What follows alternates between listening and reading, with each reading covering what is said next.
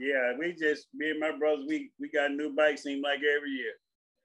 At first it was two of us, then it went to three. Next thing you know, it was four. Next thing you know, it was six of us. And we had all brothers, no sisters. So you know we had a blast. Were you Marshall in the middle. Can you hear me? Curtis Verge, everybody? I love you, man. What's going on? How you doing? Hey, that's my guide on behind you, man. What are you doing with my guide on? It's got my name on it. You're the man, dude. I love you, buddy. I said I was going to do it because I know you was going to say that. Hey, Colonel Bodine says hello. He told me to make sure that I said hello. He loves you, man. All right. Hey, so tell me what's going on with you, man. Look at you, man. You got your shirt on. What's this Sergeant First Class Verge stuff, man? First to fire. First to fire, that 108 Brigade. Woo, I love it, man. That's my whole time when I was with Sergeant Major Adams. You know, oh. He was my favorite. Hey, isn't there so look, I've had an opportunity to talk to him a couple times and be around him a little bit. Isn't it really neat how he listened, right? Didn't he listen? Yeah. That's one thing I loved about him. He listened, and then, you know, I never seen him chew out a soldier. It was always NCOs, because he and I learned from that. Never chew up a soldier. It's always the NCO. Maybe the soldier might have did wrong, but that NCO didn't train him right. That's what I learned from it. Where are you from, man? I know you're a big Cowboys fan. You got to be from Texas, right? You see all that cowboy stuff on the wall? You've always been like the cowboy mafia, dude. You've always been the cowboy guy. Everybody knows Verge is Cowboys. No, I'm from Marshall, Texas. Just right down the street from Dallas. That's great. Great. You know, I was born in Marshall, then we grew up in Houston and everywhere else, but Marshall is my hometown. Two of my brothers still live there. Tell me about growing up, man. What year were you born? Man, I was born in 1960, way back. What was it like? What was it like? I mean, you know, like I was born in 68, so I was bicycles, street lights, neighborhoods, suburbs. Oh, yeah, me and my brothers, we got a new bike, seemed like every year. At first it was two of us, then it went to three. Next thing you know, it was four. Next thing you know, it was six of us. And we had all brothers, no sisters. So you know we had a blast. Were you the oldest, youngest? Where were you at in that? I was next to the oldest. Yeah, I got a brother that's 12 years younger than me. So what kind of antics did y'all get into? Did y'all get in any trouble when you were a kid? Oh man, we used to fight like cats and dogs. But we loved each other, boy. Nobody else couldn't mess with us. You ever remember getting your brother giving you a black eye or a bloody nose, and you having to be the one that got beat up? No, they were scared of me. Oh, really? You get them, huh? Yeah, my oldest brother used to call me and say, "You better leave me alone. I'm gonna get my big brother on you." But I was the little brother.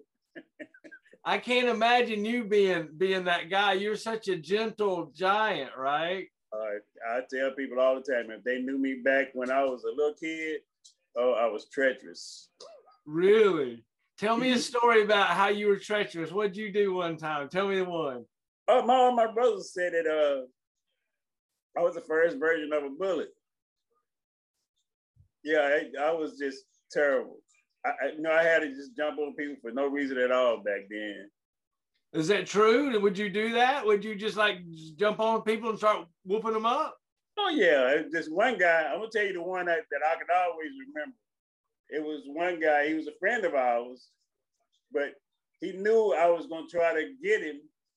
So he was walking up the street by our house, and he saw me standing in the screen door. So he started running. So I started running behind him.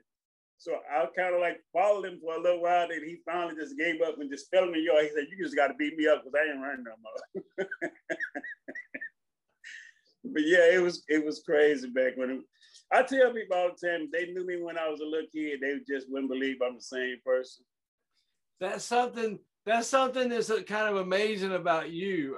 You were always known, at least to me anyway, as like so gentle, so understanding, so loving, but yet you were always so big, right? I can't imagine you being a fisticuff thrower. You'd have hurt somebody bad, right? Man, I sometimes today I still have just walk away. I see people do stuff and I was like, man, just get in your car and go home. So do you remember being good in school or being bad in school or having a particular crush on somebody or anything like that from those days? In elementary school, I was just terrible. I'm telling you, all the teachers hated. They didn't want me to be in their class. I got in trouble for putting thumbtacks in student seats and all kinds of crazy stuff.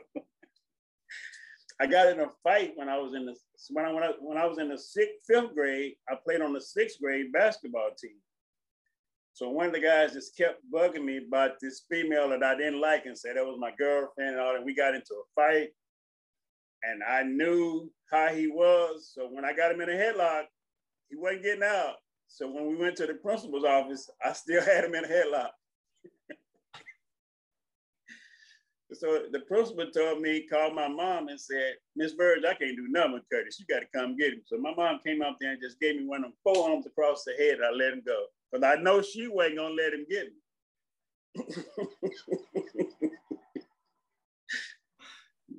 Yeah, she know I wasn't messing with her, but she know when she came, they knew I was going to be straight after she came.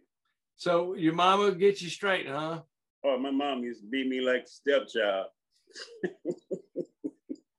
I thought I was a stepchild for a long time where she used to beat me. Did you deserve it? I did. I tell anybody, I did stuff that I knew I was gonna get in trouble for. Well, so one time, I was just telling my grandson today, like he kicked the soccer ball and broke my light by my garage, and I told him, "You're gonna pay for that garage. Next time you cut grass, you ain't gonna get paid." Because I told him my mom did me that way. We had a glass door on the front door. And me and my brother got into a fight and he ran in the house and locked me out. So I took my fist and punched the window out and went in and got him. And my mom made me pay for that. I didn't have no lunch money for a long time. So she made me pay for that window. So tell me about money. Were you guys, poor, or did you have enough to get by? Did you have to scrape for food or, anything like that? No, my mom and dad worked, both of them worked, so we never went without stuff. Even when it was 6 of us, we never went without.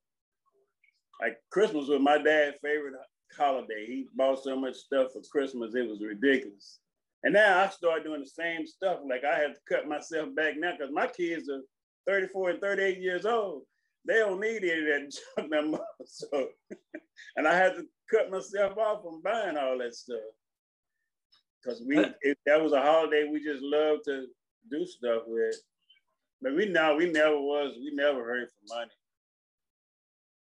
My dad worked. I was telling a guy yesterday, my dad worked, he was 71, and I promised myself I wasn't gonna do that.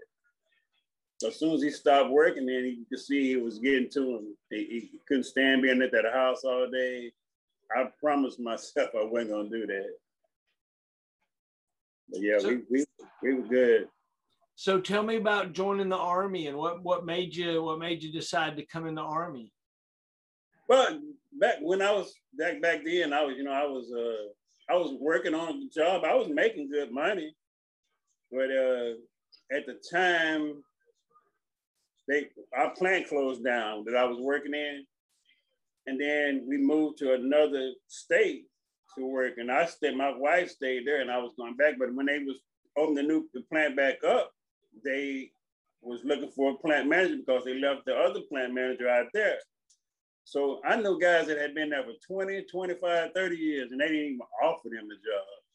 And I was like, man, I got to go back to school. Because I can't do this my whole life. and there was just no future in it at all. I was like, man, I went home and told my wife, I was like, I'm gonna go join the Army. So I gotta go back to school. And that's what it was. It was just for me to get my education. I was only planning on doing 6-7 years and finish my school. But I was getting promoted so fast, I was like, man, I can't get out now. Because I think Chief Hank I was hitting 9 years. And Mr. Abden that worked for Raytheon was gonna hire me right as soon as I got out. So I was like, man, I might as well just get out. I'm gonna finish my school and go to work for Raytheon. And Mr. Hankins, Chief Hankins told me, he said, Burge, don't do it.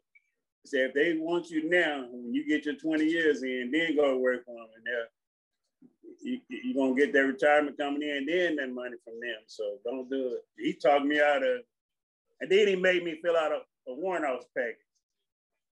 I was like, and then when I'm 87, I'm 87, right after he filled out the warrant packet, and I went in his office and shredded the warrant packet. And he said, what are you doing? I said, first ones don't work on radars. He told me, he said, boy, you ain't changed a bit. But I used to hate to work on that radar, man. That was one thing that convinced me not to be a warrant officer. And now, looking back on it, all the guys that put in a warrant packet at that time made CW5. And back then, there wasn't no such thing as a CW5. If you made 3, you was good. I'd rather just be a first one than to be a CW3. So that's what it was. But my main reason for coming in the Army, though, was to go back to school. I never wanted my kids to come back and say, I ain't going to school. You didn't graduate from college. But I never wanted them to throw that back in my face. So that was my main goal, to get back in school. And it was to make a better life for them too. Just the town we were living in, Marshall, was 25,000 people. It just wasn't nothing there. And I knew once I joined the military, they could get away and it'd be better for them when they grow up. So how old were you? And I guess you were married with 2 children when you joined the Army. Is that what you're telling me? Yeah, I had my youngest daughter was like maybe a year. She wasn't even a year yet. And I was 28 years old. And everybody, when I went to basic and AIT, they were like, man, you too old, you ain't gonna make it. I was like, and that made me even push myself even harder to show them I could do it. I remember my first run in basic training, we did a mile run. I ran like a 6-minute mile. And he was like, you can't be 28 years old. I was like, but I tell people these days I was better shape than I was out the Army than I was in the Army. But yeah, that was the main reason everybody thought I wasn't gonna do it. I mean, even the guys where I used to go get my hair cut at, me and my dad would go in there to get our hair cut on Saturday. He's like, boy, you can't make it in the Army going on 28 years old. I said, Mr. Fisher, I can do anything I want to do. So joining the Army ain't gonna be nothing. Then once I got in, it was like a different story. I remember my first time, as soon as I got in, that was right out, like a year or 2 after that, that's when Desert Storm started. And I was like, what in the world did I get myself into? Because I remember pulling in the gates of Cobra Tower and all those tanks and those with 60s on top of them and 50 cals, and they made us patrol the street, and I was like, man, I don't think I just screwed up getting this Army life. But then it was just, everything went just like clockwork after that. Man, I wasn't even scared to go back over there to war or anything, because once I learned everything, it was just a breeze. Isn't it interesting, your first deployment, the unknown, right? The very first time. It's scary, right? Yeah. I was in Cal Scott at the beginning, and going to Haiti was one of my scariest ones. But after that, in Desert Storm, I was like, this is a breeze, man. This is the easiest stuff I ever did in my life. And I used to hear people complain all the time. I'm like, what are they complaining about? Man, wait till you go out there in the real world and work 16 hours when you're getting off at 5 o'clock every day. Like if you ain't in war, you ain't. It's just a breeze. Yeah, it's really interesting. The Army, 90% of the time we were just standing around looking at each other. Standing around looking at each other, waiting for something to happen. My granddaughter, she's trying to get in on the thing. Look, hey there. She want to ask me, so what you gonna ask me? Oh yeah, she wants some candy. I'll get you for you later. Oh, I love it. Absolutely. What's her name? That's Miss Kaylin. Hey, Miss Kaylin. Now she's trying to reach from behind you and wait. Oh, I love it. Well, this is who this interview is for, right? It's for her. It's for your loved ones, right? It's to try to document your story and try to document your time in the service, and talk about all the people you were around and the folks you might have been influenced by. You already talked about Command Sergeant Major Adams. Tell me about another mentor of yours. I had quite a few of them. What's his name was one of them. Sergeant Major DeVault. He was one of my favorites.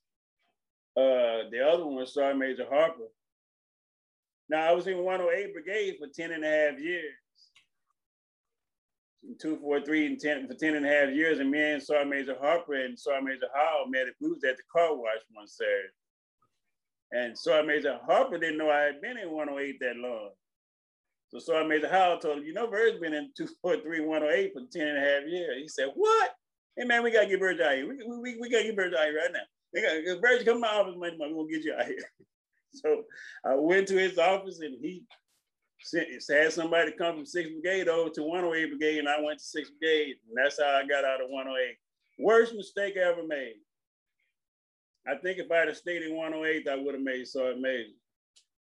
Because everywhere else I went, being in an airborne unit, it was just always the way we planned it. We trained the way we planned. And everywhere, I'm telling you, 2-1, I had a hard time.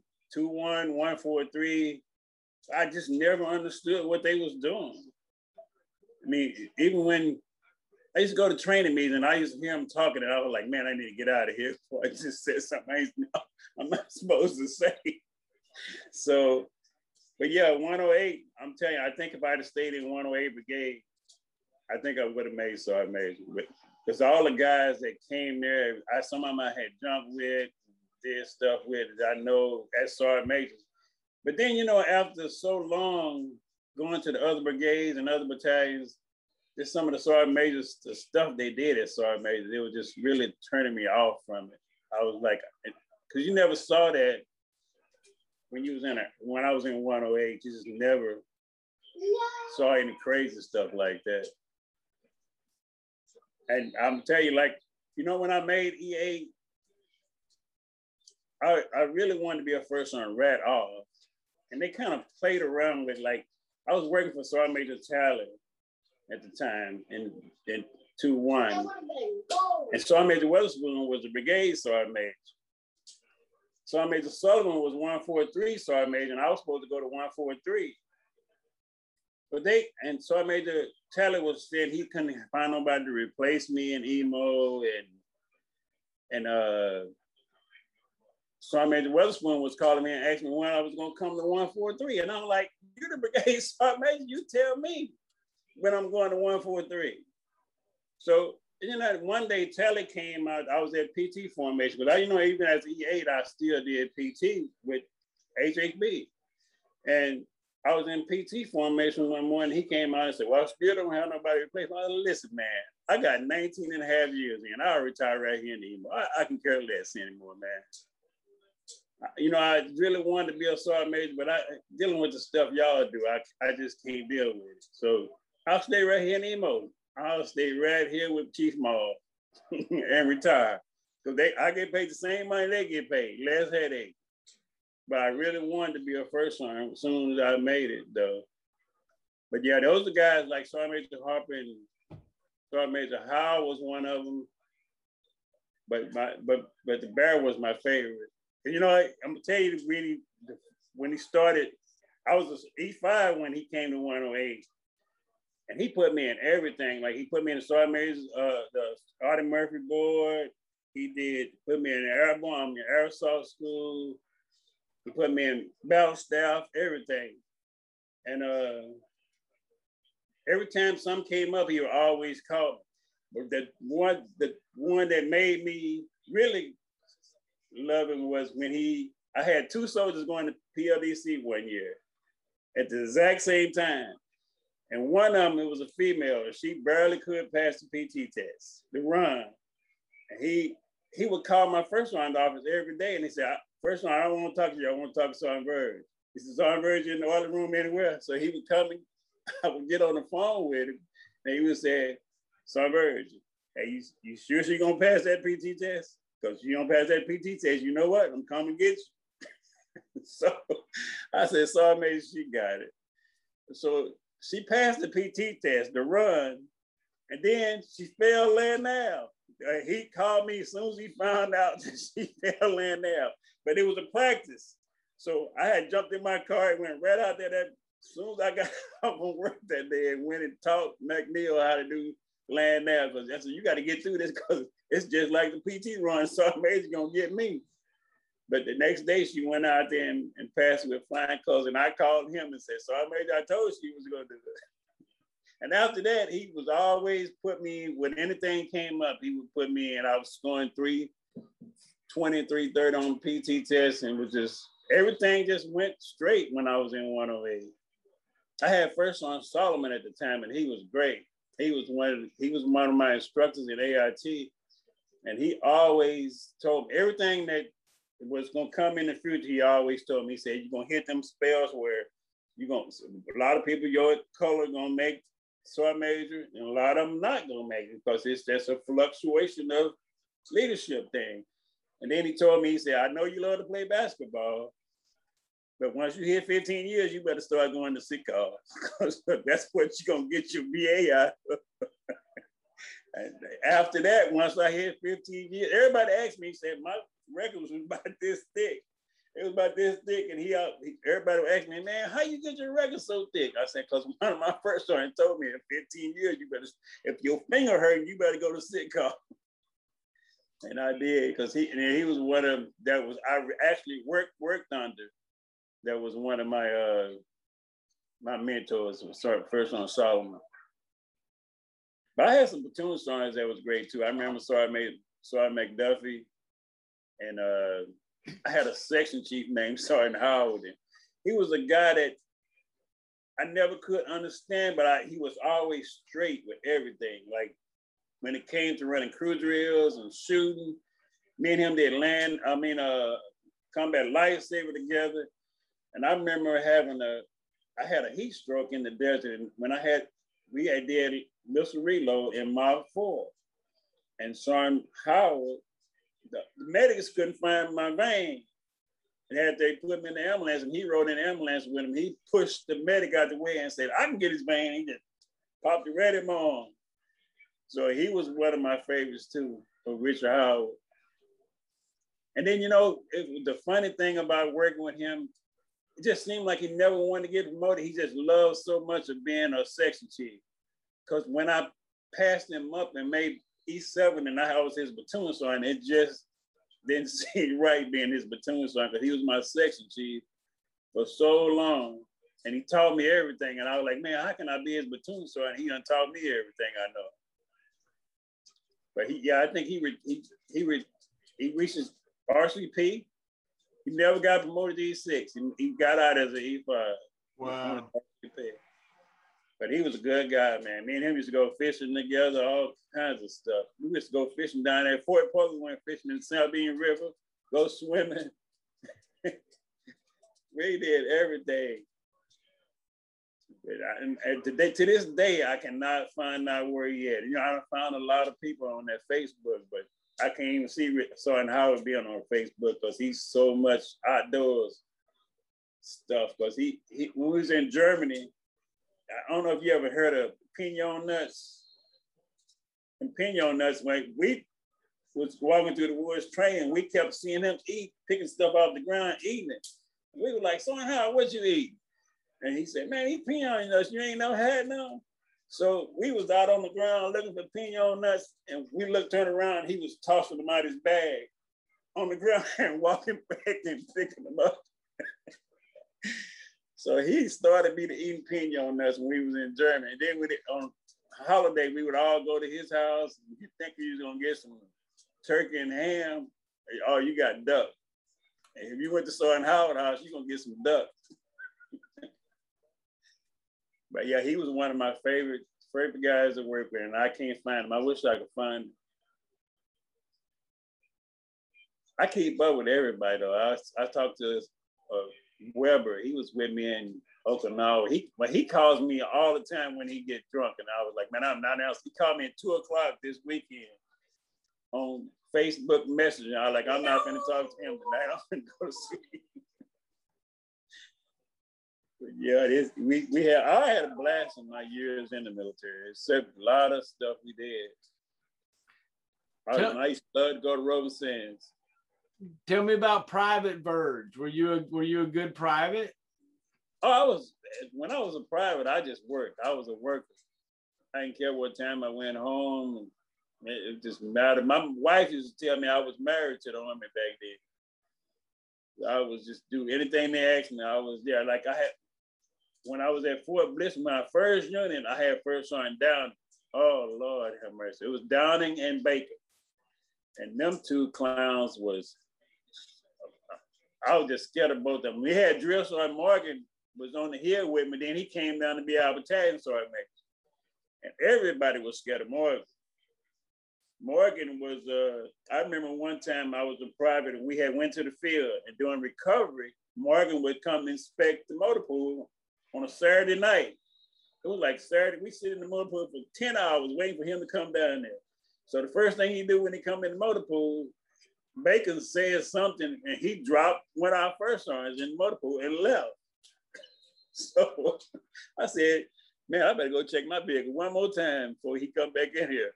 So when he got to the vehicle next to me, he found someone in that soldier's vehicle and he went off. And I was like, man, while he was going off on this guy, I went back to check mine. I was like, man, my oil low. So I went back in the back trying to find some oil before he got to my vehicle. I couldn't find no oil. So I poured some transmission fluid down the oil just to bring the level up. So when he pulled that dipstick out though, it was on point. I was like, man, I got myself out of that one. I was on RSOP. Every unit I went to, they wanted to put me on RSOP. And I was like, man, I'm so tired of RSOP. Because they found out I was good at it. Everybody I went, everywhere I went, they just put me on it. Then when I got to be higher ranked, they just want to keep me in emo. I was like, so, but yeah, as a private, I was just a worker. I worked. My vehicle was always the best vehicle. And I always end up like being the first sergeant driver. I don't know how I got to be the first. I hated being first sergeant Downing driver because he was just a knucklehead, but he was an old Vietnam vet, so he was off the chain. I saw it the last time I went to El Paso, and I actually didn't call him first sergeant retirement. First sergeant retired, and he said, he punched me in the side and said, if you call me on first sergeant one more time, I'm gonna whip your butt right here in Walmart. He did me like that a long time ago when he actually made sergeant major. He had took over 6th Brigade, and he was at all the graduations, and I called him a first sergeant at one of the graduations. He took his elbow and just popped me right in the back. I was like, what is wrong with this man? He said, you call me a first sergeant one more time, I'm telling you, I'm gonna choke you in here. But that was the good thing about him. He was an old Vietnam vet, so he had no clue about patriot, but he knew how to be a soldier. That was one thing he did. Anytime we come up on tactical stuff like that, he was on it. You could tell he was one of them old Vietnam vets. You couldn't see it that much in Bacon, but you could see it in Downing. So Major Bacon was just a clown. I remember when he used to run on Fort Bliss with that protective mask on and that flak vest. He used to have me laughing every morning when you see him run by with a protective mask on. Like, what is wrong with this guy? But yeah, as a private though, I was working. I made rank so fast back then. It was just I never complained when I was a private. I just worked. What was your favorite rank? My favorite rank? Probably a platoon sergeant. First sergeant was, I had a good time as being a first sergeant. But I think being a platoon sergeant was my favorite. Because, man, I used to have so much fun with the soldiers. And I used to have so much fun with the emo because, you know, I knew emos so much. And when they came to evaluate me, it was always like a joke to me because I was like, and, you know, one time we had I was in, I think, Bravo 2-1. Yeah, I was in Bravo 2-1. I had First Sergeant Wall and Captain Took. And we had another guy named Stryker. So they put me in headquarters because I was the highest ranking E7 at the time. And I was like, man, just put me in launch platoon now because I know Stryker ain't gonna pass because I had evaluated so many times. And they didn't do it. They wait 2 weeks. The night before we got ready to do table ace, and the commander came over to the first one came up to the team and said, hey, Verge, man, the commander wanted me to tell you he's gonna move you over to launch platoon so you can get the paperwork stuff right. And I went off. I went off. I went to because we had another warrant officer came over to our battery to help do the paperwork. Our warrant officer was in her sleep. So I didn't go yell at the warrant officer. I went and got the commander. I said, listen, if y'all want to pass these table ace tomorrow, somebody else beside me better get their boots on and go wake up that warrant officer of yours up. The commander got out, he went across that site so fast. And Wallace said, what did you say to the commander? I said, listen, if you want to pass these table ace, you better go wake up your warrant officer.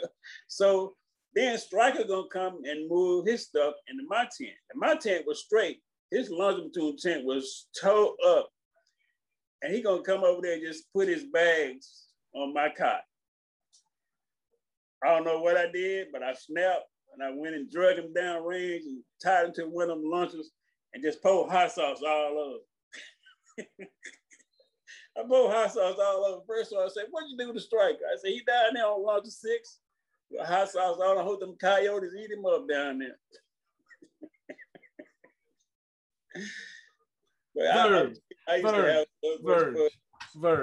Verge, you're telling me you took another grown man and drug him down range and tied his ass up to a launcher and poured hot sauce on him. Is that right? Hot sauce all over him. So I hope that coyote eat him up down there. He was just that sorry. He was a sorry character, man. I don't know how he ever made first class, but I used to go evaluate him sometime, and I was like, man, he ain't even looked at this paperwork. But yeah, that was one of my favorite moments because even though I went down there and did the paperwork, I said, all right, Emo will come out here and fail us the first time because that's the way Ferrez is. So I said, first of all, I said, well, you ain't going down range? Like, I know, because I already know they're going to fail you today. So when they came up range and they was telling me what to do, I said, all right. I said, because I already knew you was going to fail us. So come back and see us tomorrow. We'll have it all right. So I didn't even change any paperwork. Came back and passed us the next day. Like it started to be, that's when it started to be a joke to me. Like I done did it so many times, seeing how emo worked. And even when I got, after I was a first sergeant in 2-1, when I took your place and I was in HHB first, I got to Okinawa and Dawson was like, he was trying to put me in S2, and I was like, man, can I just be a first sergeant? Because he let everybody else just came in, and at that point I was like, man, I'm done. If you put me in S2, I'm gonna be in S2 when I leave. And after that, I was like, it's time for me to go. I just know it's time for me to go. Because when, after I took your place, we had a private came in and he walked in. We went to the commander's office first. And I told him, what you need from the commander? He was like, he had a stress card. I can't remember his name. So I went and asked Sergeant Major Iron. I said, have you heard about this stress card thing? And he was like, yep, we got to honor it. I went back to my office and I laughed so hard. I couldn't let the soldier come in until I stopped laughing. So once I stopped laughing, I told him, come on in, man. I said, Sergeant Major said, I got to honor it. So what you want me to do with it? He said, I just need some time off first. I think it was, I don't know if they ever told you, but we had two of them that stole a plane. No, tell me. Right before one of the deployments, they two of them stole a plane and they landed it in the middle of a street. It wasn't Bib, was it? No, I can't think of their name because we know we changed their name after they did it. We called them the Wright brothers. I think one of them is still in the military, but they had them to come out and they was getting ready to deploy. And they came on the plane and got them. And that's when we found out that they landed the plane in the middle of the street. Stole the airplane from Harker Heights Airport and flew it, and they didn't know how to land it, so they landed in the middle of the street. Told people mailboxes up and all kinds of stuff. And then we started calling them the Wright brothers. So I don't even remember their name, but that's why I just remember the Wright brothers.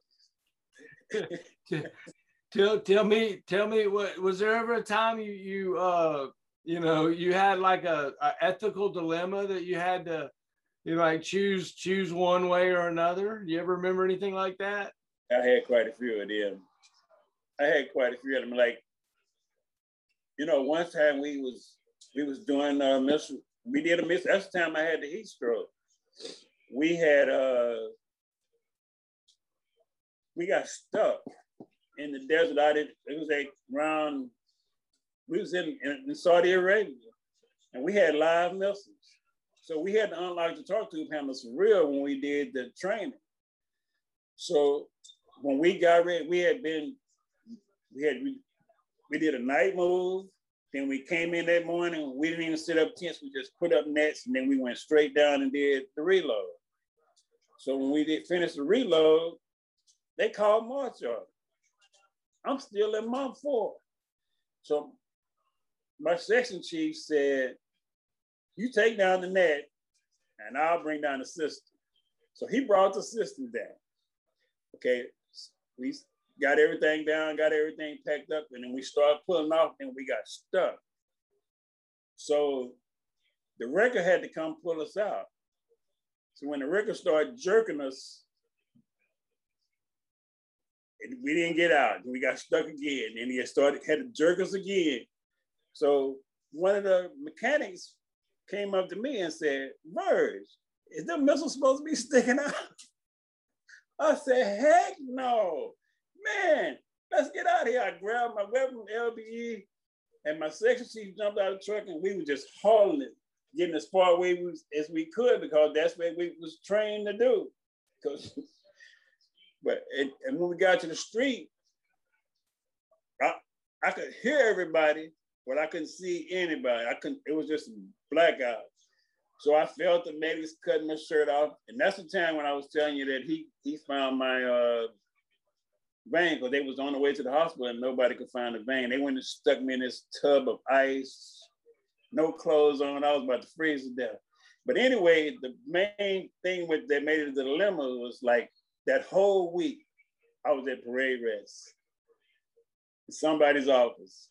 And I know I didn't do anything wrong, but me and Sergeant Howard was so close. I just couldn't let him go down by himself. Whatever they said, I was just all right. And they gave us a letter of reprimand, but I was not gonna let him go down by himself. But we was just that close as a crew.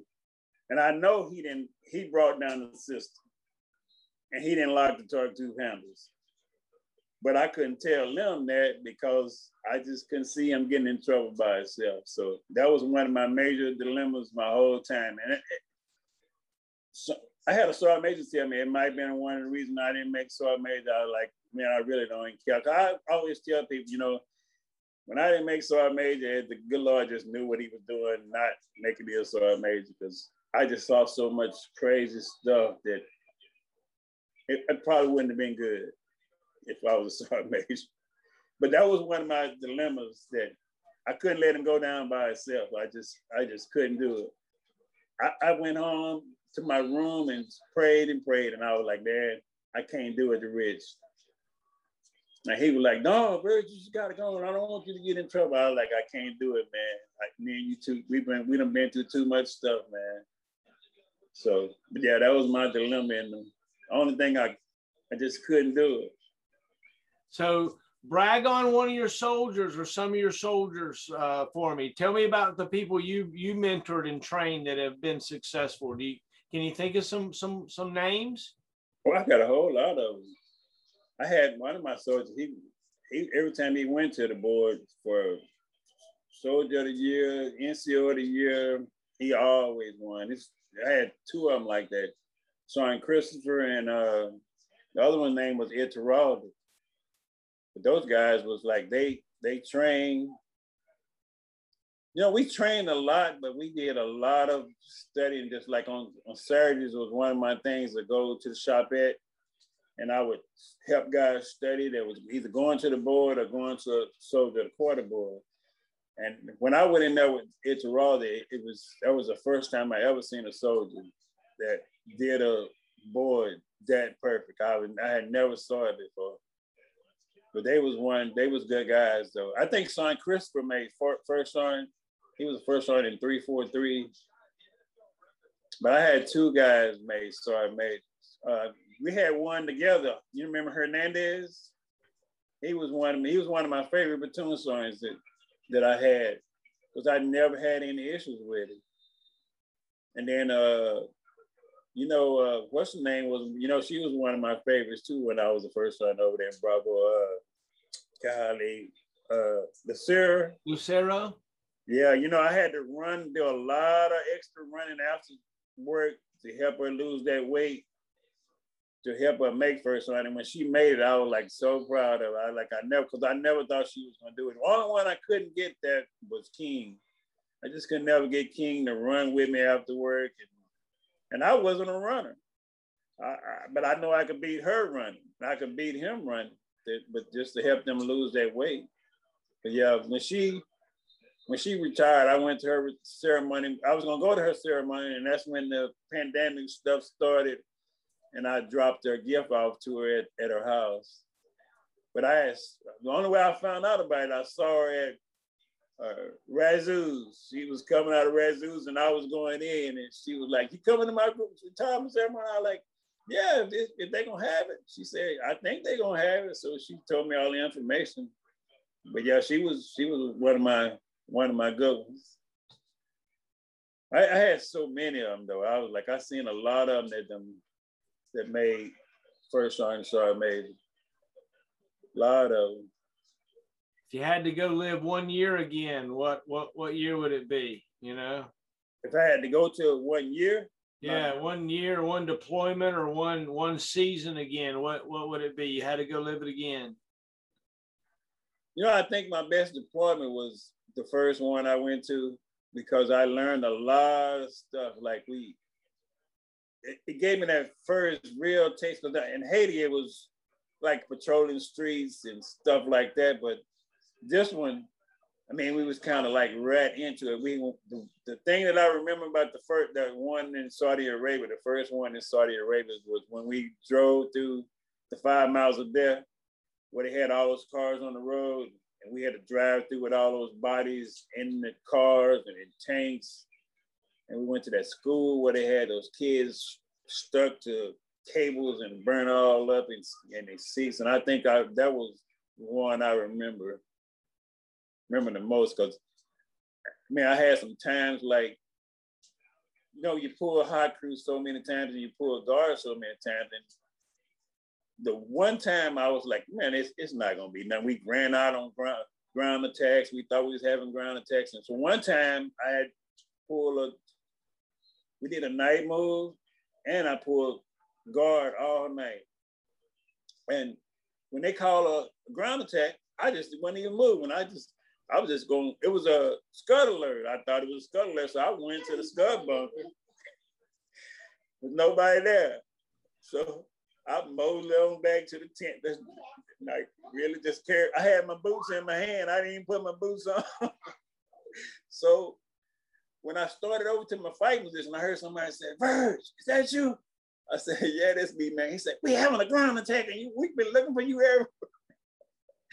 But the funny thing was, we thought it was a ground attack, but when it got up to the site where we was at, it was just a herd of goats. Somebody had did something and kick off that herd of goats, and it was a big cloud of dust coming at us.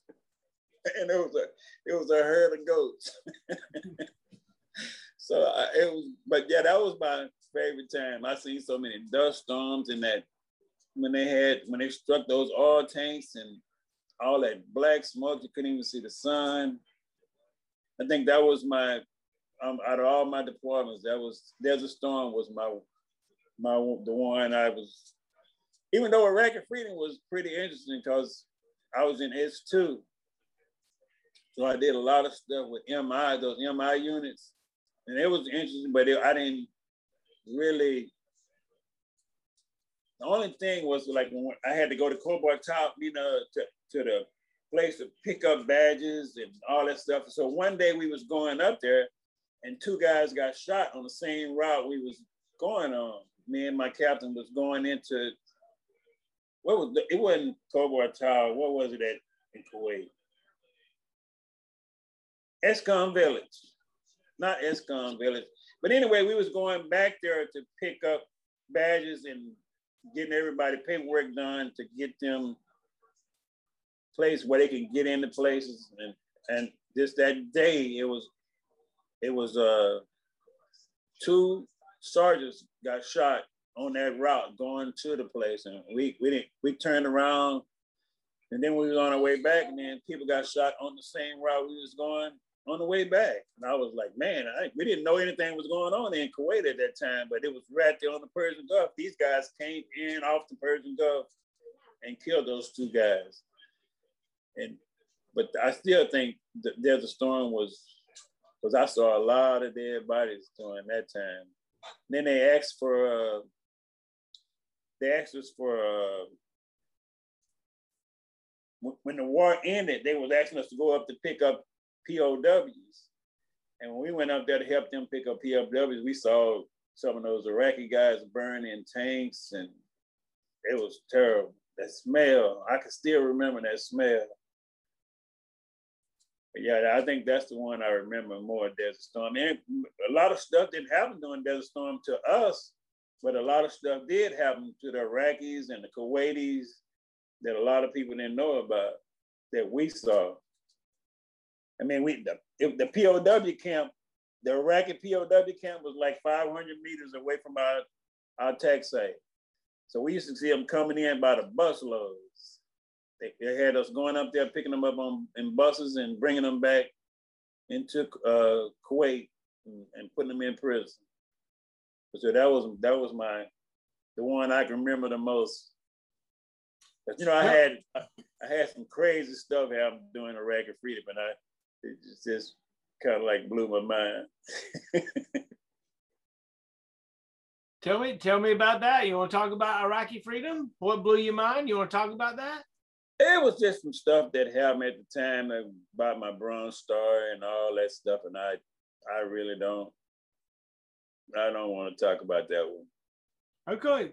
So if you could talk to, you know, your loved ones about your time in service and what you would have them think about you and your service to your country and your patriotism, what would you tell your loved ones about your time? I can assume you would say that you are proud to serve, right?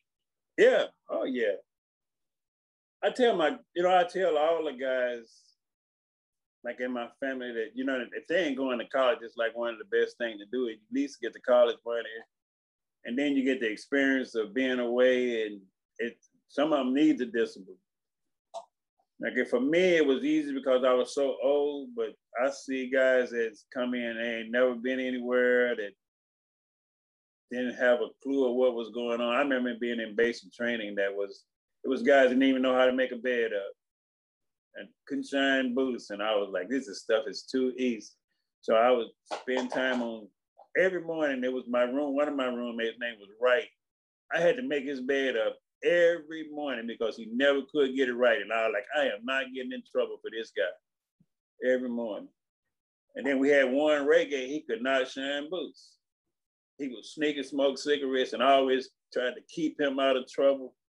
So I think all guys, if they not gonna go to college, it's just an experience they probably need to go through and get that school money, if nothing else. But yeah, being in the Army, it was like, I hear my grandson anytime I go to the school with him, when he was a little kid, I did a spring lunch and a fall lunch with him. I would take off and I would go down there and go to the school, go get him lunch and go to the school and eat lunch right there in the cafeteria with him. It was just a proud thing for him to always say. My grandpa did 24 years in the military. And he said it every time I went to the school.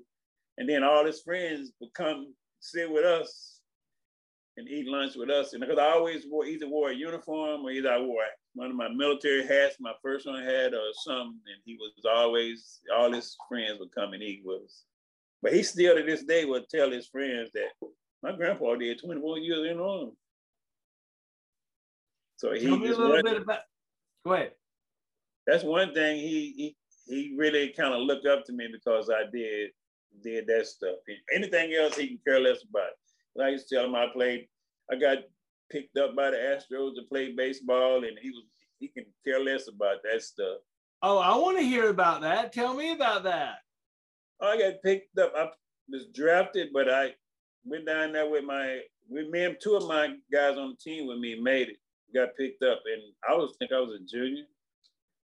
And we went down there, and I didn't bat. I was just playing shortstop, and I called my mom and said I'm coming home. I'm not gonna make it in this. And I got on the bus and went home. So, but I probably could have made it, but who knows? That just life probably wasn't gonna be the life I wanted anyway. Baseball. Now it's a long season, but I played when I think I was a freshman in high school. I think I played on the varsity team, baseball pitch. Me and my brothers, we could play any position on the field. We pitch, shortstop, first base, third base, you name it. Wherever you want to put us at. Center, I played center field, any part of the outfield. The only position I think I didn't play on the field was catching. I couldn't see myself wearing all that high gear all the time. But I tell my grandson I could play some basketball, but baseball was my sport. We taught ourselves how to play baseball. It was three of us, and we was my three oldest brothers. Me and my two brothers. We was all 2 years apart, or a year and a half apart. So we had we went to try out for baseball. It was kind of like we broke the color barrier thing in March because it was a black park and a white park. So nobody would go to the white park. So we just decided one day we was gonna go try out. And when somebody drafted us, brothers had to be on the same team. You couldn't play on the opposite team. So after that, they asked us what position we wanted to play. We had no clue. They say, you want to pitch? And we could throw the ball so hard because we used to watch a show on Saturday morning where Nolan Ryan taught you how to throw different type pitches. So we had a tennis ball and a bat, one pitch, one catch, and used to call it pitch. So as long as you batting and you hit, you keep batting. So once you struck out, then you had to go catch, and then the pitcher go back, and the catcher go out and pitch. So it was just a thing we kind of like taught ourselves how to play some baseball, and it turned out that we played. All three of us could play pretty good. So I remember one time, my mom got me this time too. Like I was pitching, and my mom and the coach was taking me out to save me for another game, and I was 9 years old. I was like, why is he taking me out? I was just fussing. And he put me in center field and put my brother in the pitch. So on the first pitch, they hit the ball to me in center field, and I stepped out the way and let the ball go. And here come my mom on the field. She grabbed me by them little long ears and told me, go get in the car. You ain't playing no more today. So, but yeah, we used to have some fun times playing some baseball. Even though when I was in high school, it was always fun to me playing some baseball. I stopped playing when we was at Fort Bliss and I was playing shortstop. And it was one of them years where it was super hot in El Paso. And I was like, man, y'all got to find y'all a new shortstop. I am done. And I ain't played a softball since then. But yeah, that was our sport. We could play some basketball, but baseball was really our game. I remember when I was playing basketball in high school, and me and my brother could play so good together. It just, he knew exactly what I was gonna do, and they cut him off the team. So I quit. I went home and I told my mom I quit. I was like, they cut Pete, I'm done. And she made me go back. She said, no, you're not gonna quit. You're going back and you're gonna play. So I ended up going back and playing without him, but it was just so hard playing with him being on the court, because we all the way through, anytime somebody came my dad always kept a goal in the yard. So anytime somebody came to our house and played, they had to play against us. We didn't play against each other. And ever since we were little kids, we always played together on basketball court. Because he knew if I make a fake, and he knew I was gonna make that fake before I even made it. And I just understand when they cut him, I was like, I'm done. I know Pete ain't supposed to get cut. And I got my stuff and went home. But that's what kind of kid I was back then. My mom, if she hadn't made me go back, I wouldn't have went back. I promise you I wouldn't have went back. I just went and played baseball. Because I remember they was trying to get us to run track, and track was not our thing. We wasn't no runners. And my 6th grade coach had us run to the track field every day. And he told us to run to the track field, and still run to the track field. I ran down Johnson Street and went home. So my mom didn't know I was coming, because, at the time, I think she was kind of easing off on me, because I got hit by a car when I was 9 years old. And after that, she kind of like eased off of me a little bit. And I think that was the part where it kind of started turning around for me too, because my grandma used to tell me all the time that, boy, you got 9 lives. You got hit, you done did this, you done did that. So at that time, I think that's when I started turning around and started being like a quiet person. I didn't mess with nobody. I stayed to myself a lot. I think that was a turning point for me.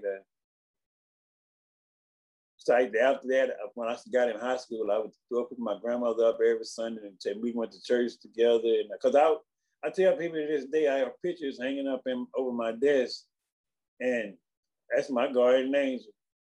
Every time I look up, I know anytime something go wrong, I can talk to her. So she got me through a lot of stuff. And because I remember when she died, it was like the worst day in the world for me. And I know that was the worst day, but I know when my brothers go, it's gonna be some more bad days. But we even though we all don't live in the same town, we talk like we do conference calls as brothers. All 6 of us on the phone at the same time. So I know that's gonna be one of my worst days. But that day was like one of the worst days I had, because she died watching championship wrestling. She had a heart attack watching championship wrestling. She just loved the Von Erich brothers. She used to love them Von Erichs. And she, on a Saturday afternoon, she had a heart attack watching wrestling. And when I went up there, everybody was kind of like it wasn't no big deal. And I was like, man, my grandmama just died. And everybody was, like the day of the funeral, everybody was partying. And I was like, I couldn't understand it. I went back home. I didn't go nowhere for like 2 or 3 days because I just didn't understand how everybody was just so easy with it. I was like, and now I understand, like when my mom died, she stayed with me and she told me all of the things like, don't leave me, put me on the machine, don't leave me on the machine. And when she died, it was just so easy for me. Everybody was like, he not crying. I was like, because I already knew and I saw her go through so much stuff and it just made it easy. So it's a lot of stuff you go through that it take you a while to understand. Because, you know, I used to hear my basketball coach used to tell me all the time, like his knees. And he said, you keep on playing, Silk, you're gonna be the same way. He gave me a nickname, Silk. And I never understood it until I hit 40. I was doing a PT test one morning and my knees locked up so bad, but I finished the PT run, but man, my knees hurt for like a week. And then from that point on, every run I did, people don't know, but my knees was killing me. And I never would stop. I just never would let a soldier beat me on a PT test. It was just one of them things I had when I was a section chief. I like, these guys cannot beat me on a PT run. I wouldn't let them beat me on push-ups, sit-ups, anything. So, but he always told me, like, wait, see your time coming with them bad knees. And I found out because it's here. I was trying to get my guide on them because, you know, my wife and everybody, when I made this a cowboy room, they moved all my military stuff out in the garage. So I had to take my guide on out the garage and bring it here. So while I was moving it yesterday, and I was sliding the love seat out, and when I got ready to slide it back, something happened to my left side. I was like, what did I just do? I pulled a strained muscle in my side just moving the love seat yesterday. We're getting old, man. We're getting old. I know. I'm over 60 now, so I tell guys all the time, I get out there in the mornings and get my 3 miles in, but I feel it. Believe me. she over here bugging me. And did you eat your dinner yet? Oh, that's great. Nope, you got to wait till you get your dinner, then I'll give you the candy. Nope, Caleb out there playing soccer. You better go get you some soccer in. He trying to bring you out there, you looking in the window. So you're talking about how tough it will be when one of your brothers happens to pass away. Tell me about what your memorial service after party is going to look like. What are you hoping happens after your memorial service when the after party's going on? What music are they playing in the background? You know what, my brothers know I love Fred Hammond, so I'm probably pretty sure they're gonna be playing one of Fred Hammond's songs. That's one of my favorite gospel singers of all time. Either that or who is the other guy? Rex Ranch Allen. Yeah, that dude can sing too, but he just passed away. So, but they know I love Fred Hammond. They're gonna play a Fred Hammond song somewhere. Because, you know, that's what I pray about. Everybody that's deployed overseas, put that fence of protection around me all the time. Because I know when I was in the military, or every time I was deployed, I know he was with me. Because, you know, I tell people, every time I went overseas, I was always on the ministry team. I never was, with the chaplain when I was in 2-1. Every time, anywhere I went though with the chaplain, because they always saw me at church on Sundays, and I would, even when we deployed, that's one thing I just didn't miss. I don't care if it was in a tent or wherever it was, I was there. So they had Bible study at most of the places we went. So I still did them even when I was overseas. And I sent out a message every morning now, and that's where it started from. I can't even remember the chaplain's name in 2-1, but I remember when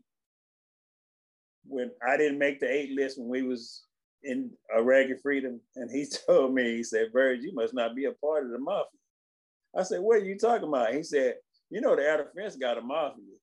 I said, "I didn't know that, chaplain." But when I got ready to go to help set up that TOC 4 over 343, we all met together, me, the chaplain, and brigade chaplain, and he was like, we just want to pray for you before you get ready to leave. And that's one of the pictures I sent Vincent. It was just me, the S1, and the brigade chaplain. That's right after we had prayed to go out. And that was right when the day before the war started. So, but that's where I wanted to send him that picture. But now, you know, like I was just, he had me sending out those messages when we got back to the States to everybody every morning. And now it's, the list and grow so big, I have to get up like 7 o'clock and just to be through by 8:30. And like when I do in the summertime, like it's hot now, I go run at 6 or walk, I jog, I ain't running. But I walk up hills, jog down hills and jog the flats. So I have to start an hour early before I do the message because and when I get back, I would never get through before 8 o'clock if I didn't go out early in the morning and get that. It's just too hot after 10 o'clock. If I do it like I do it in the wintertime, I go exercise after I finish sending out the messages and come back and eat me some breakfast. But yeah, I've been doing this ever since. That was in 98. Colonel Brown was the first one to put me on the ministry team in 243. And every time we deployed, I was always with the chaplain. I wasn't even a chaplain assistant, but I did work with the chaplain everywhere we went. But yeah, that's one of the things. And now, if some people, if they don't get the message in the morning, they call me like, you all right? I didn't get my message this morning. I was like, man, can I take a day off? Yeah, can I sleep? They worried about you. Yeah, can I sleep in one day? They worried about you, Birds. They worried about you. But yeah, that was one of my things, though. My grandmother always taught us that whatever you do in life, just always put God first, though. As long as you put him first, I tell people all the time, I know if I miss a day or something, I can tell. Like if I miss going on a Sunday morning, I'm not good the whole day because I feel like I did something wrong. So like now, when the pandemic started, I was like, man, I can't get to church. And I was looking at it on Facebook and all that stuff was just not right for me. But it worked till I got where I could get back in. And like when we had this year, when we had the pastor's appreciation and they had me to speak. And I was like, man, when they said we would come make church, I was like, I know I'm gonna be safer here than I was anywhere else. Like I'm safer here than going in Walmart and HEB. Because I know Pastor wasn't gonna do that. He was a retired colonel and he was a math professor at CTC for 22 years in the Army and 25 years at CTC. And I'm like, no, this guy is not gonna do nothing to get me killed or anything. So I was like, I feel safer here than I feel in Walmart. But he was like, you had to get your head temperature when you come in the door. Everybody was in a mask. He had taped off the seats where people could sit. Something happened. I've lost your audio. Did you touch a screen or hit something maybe? No, I don't know what happened. There we go. I got you back now. All right. But yeah, that's what he was a pastor that I know that he wasn't gonna do anything to harm people. And that's what I said. I was like, man, I feel safe in here than I do. And he had a saying he always say, I ain't talking about nobody, but I'm just saying what I'm saying. So I like that. I ain't talking about nobody, but I'm just saying what I'm saying. That's what I'm saying. I like it. But he's a good pastor. I enjoy going to listen to him preach. So before we get out of here and close this out, I would love it if I could get you to like report in, like salute and, say, First Sergeant Birds reports, and then drop your salute, call your unit to attention, and then sign out, and then say, First Sergeant Birds signing out, something like that. Birds 7 out. Yeah, exactly. Silkio, yeah, heck yeah. All right, you say I'm just gonna report? Yeah. So like go to attention, and then report like you're reporting to the board maybe, okay? And then after you report, then call your unit to attention. All right. And then after you call your unit to attention, then like sign out. All right. I know it's hard. I know you can do it though. But you got that wonderful guide on behind you. Did y'all keep the motto lock, cock, and ready to rock? I think we did. It's going on. No, we changed to strike fast, strike quick. I love it. I love it. Changed to strike. That's what the commander came up with. Yeah, I hear you, man. I hear you. Let me see if I can get it far enough away to do it. Oh yeah, we good. Oh yeah. Look at, there you go. All right. First round version, point to the board. Better attention. Huh. Bird 7 out.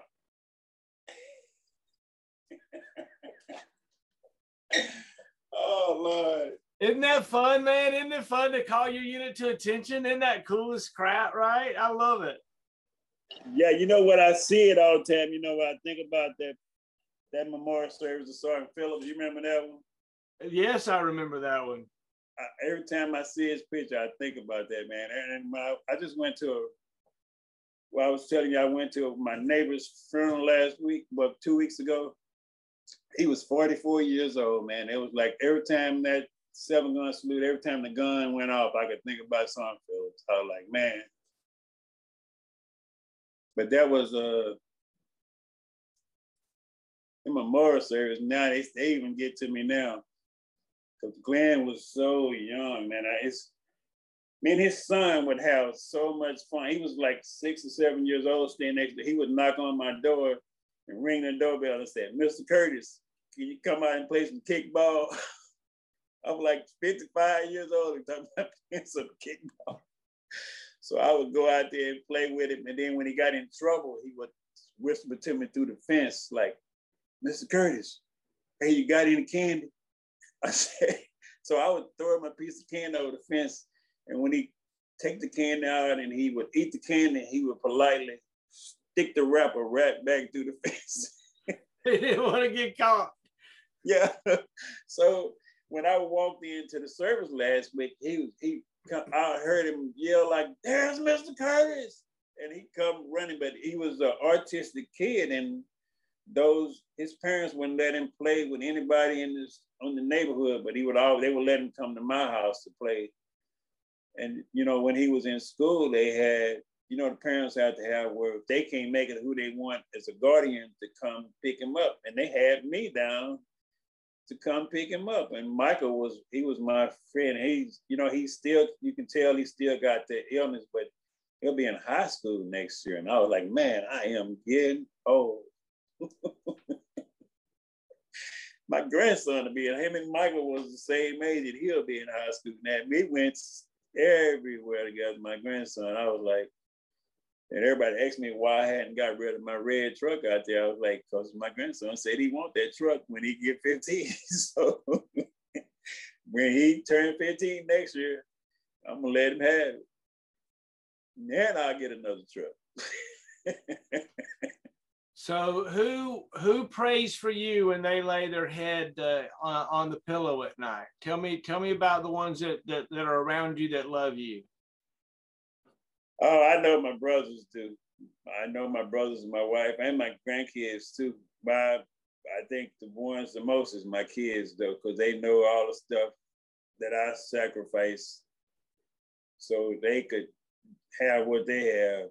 Like, I always thought of them as like, and from the day one when my daughter was born, that I always wanted them to have more than I had.